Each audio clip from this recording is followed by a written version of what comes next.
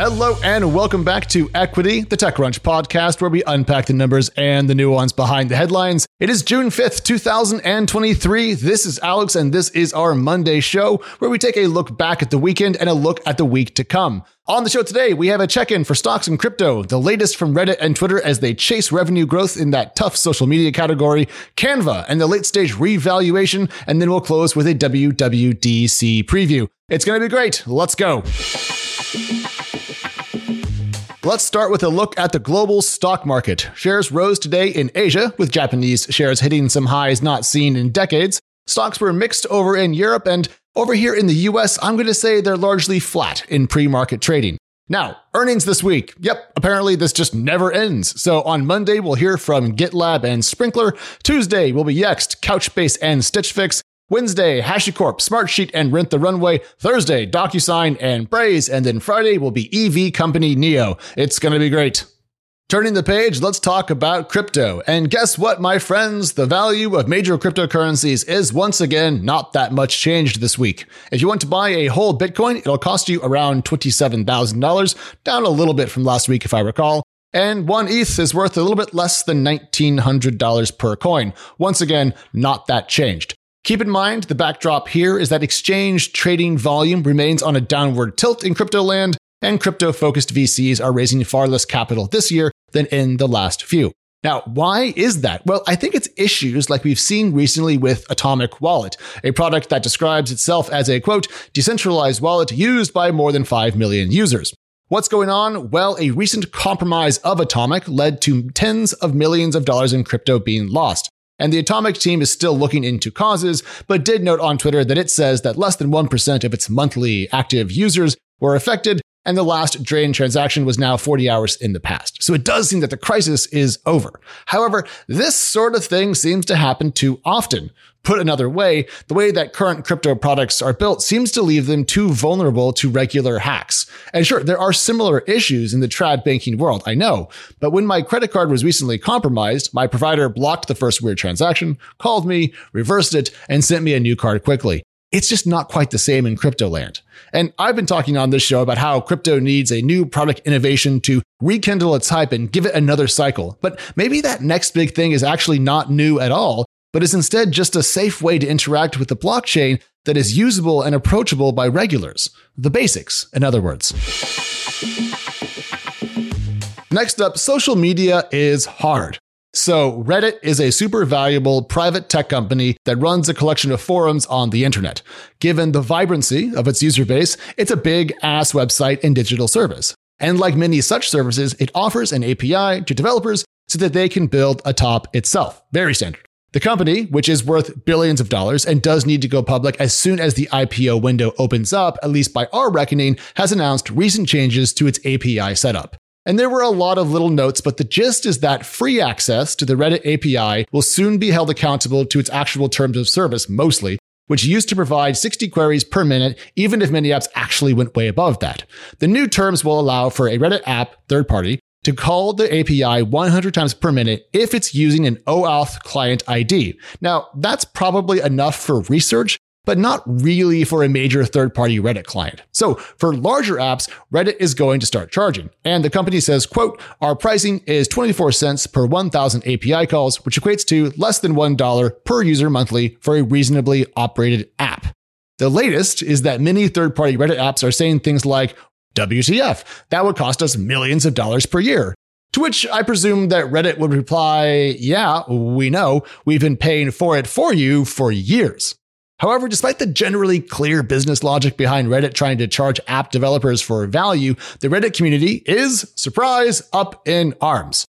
Reddit users don't care about the company's valuation, its cash burn rate, or revenue growth, and so you can kind of see why different folks here are at loggerheads.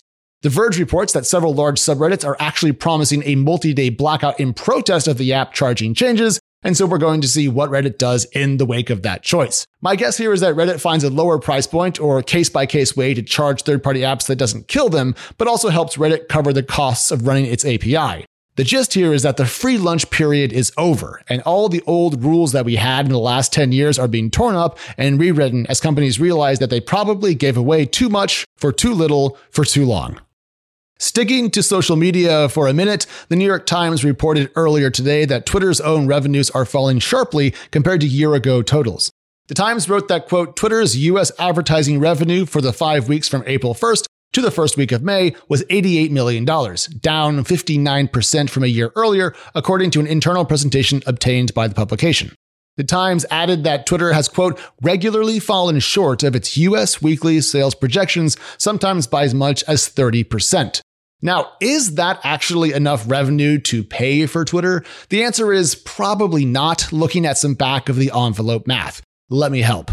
Back in January, The Street reported that Twitter's debt raised during its sale to Elon Musk costed around $1.5 billion a year in interest payments alone. At the pace set in the period from April 1st through the first week of May, Twitter ad revenue would be on track in the US to come in at around $915 million for a year, give or take. Naturally, the company makes money in other regions and also has pushed more heavily into subscription products, so this is not the only revenue source for the company.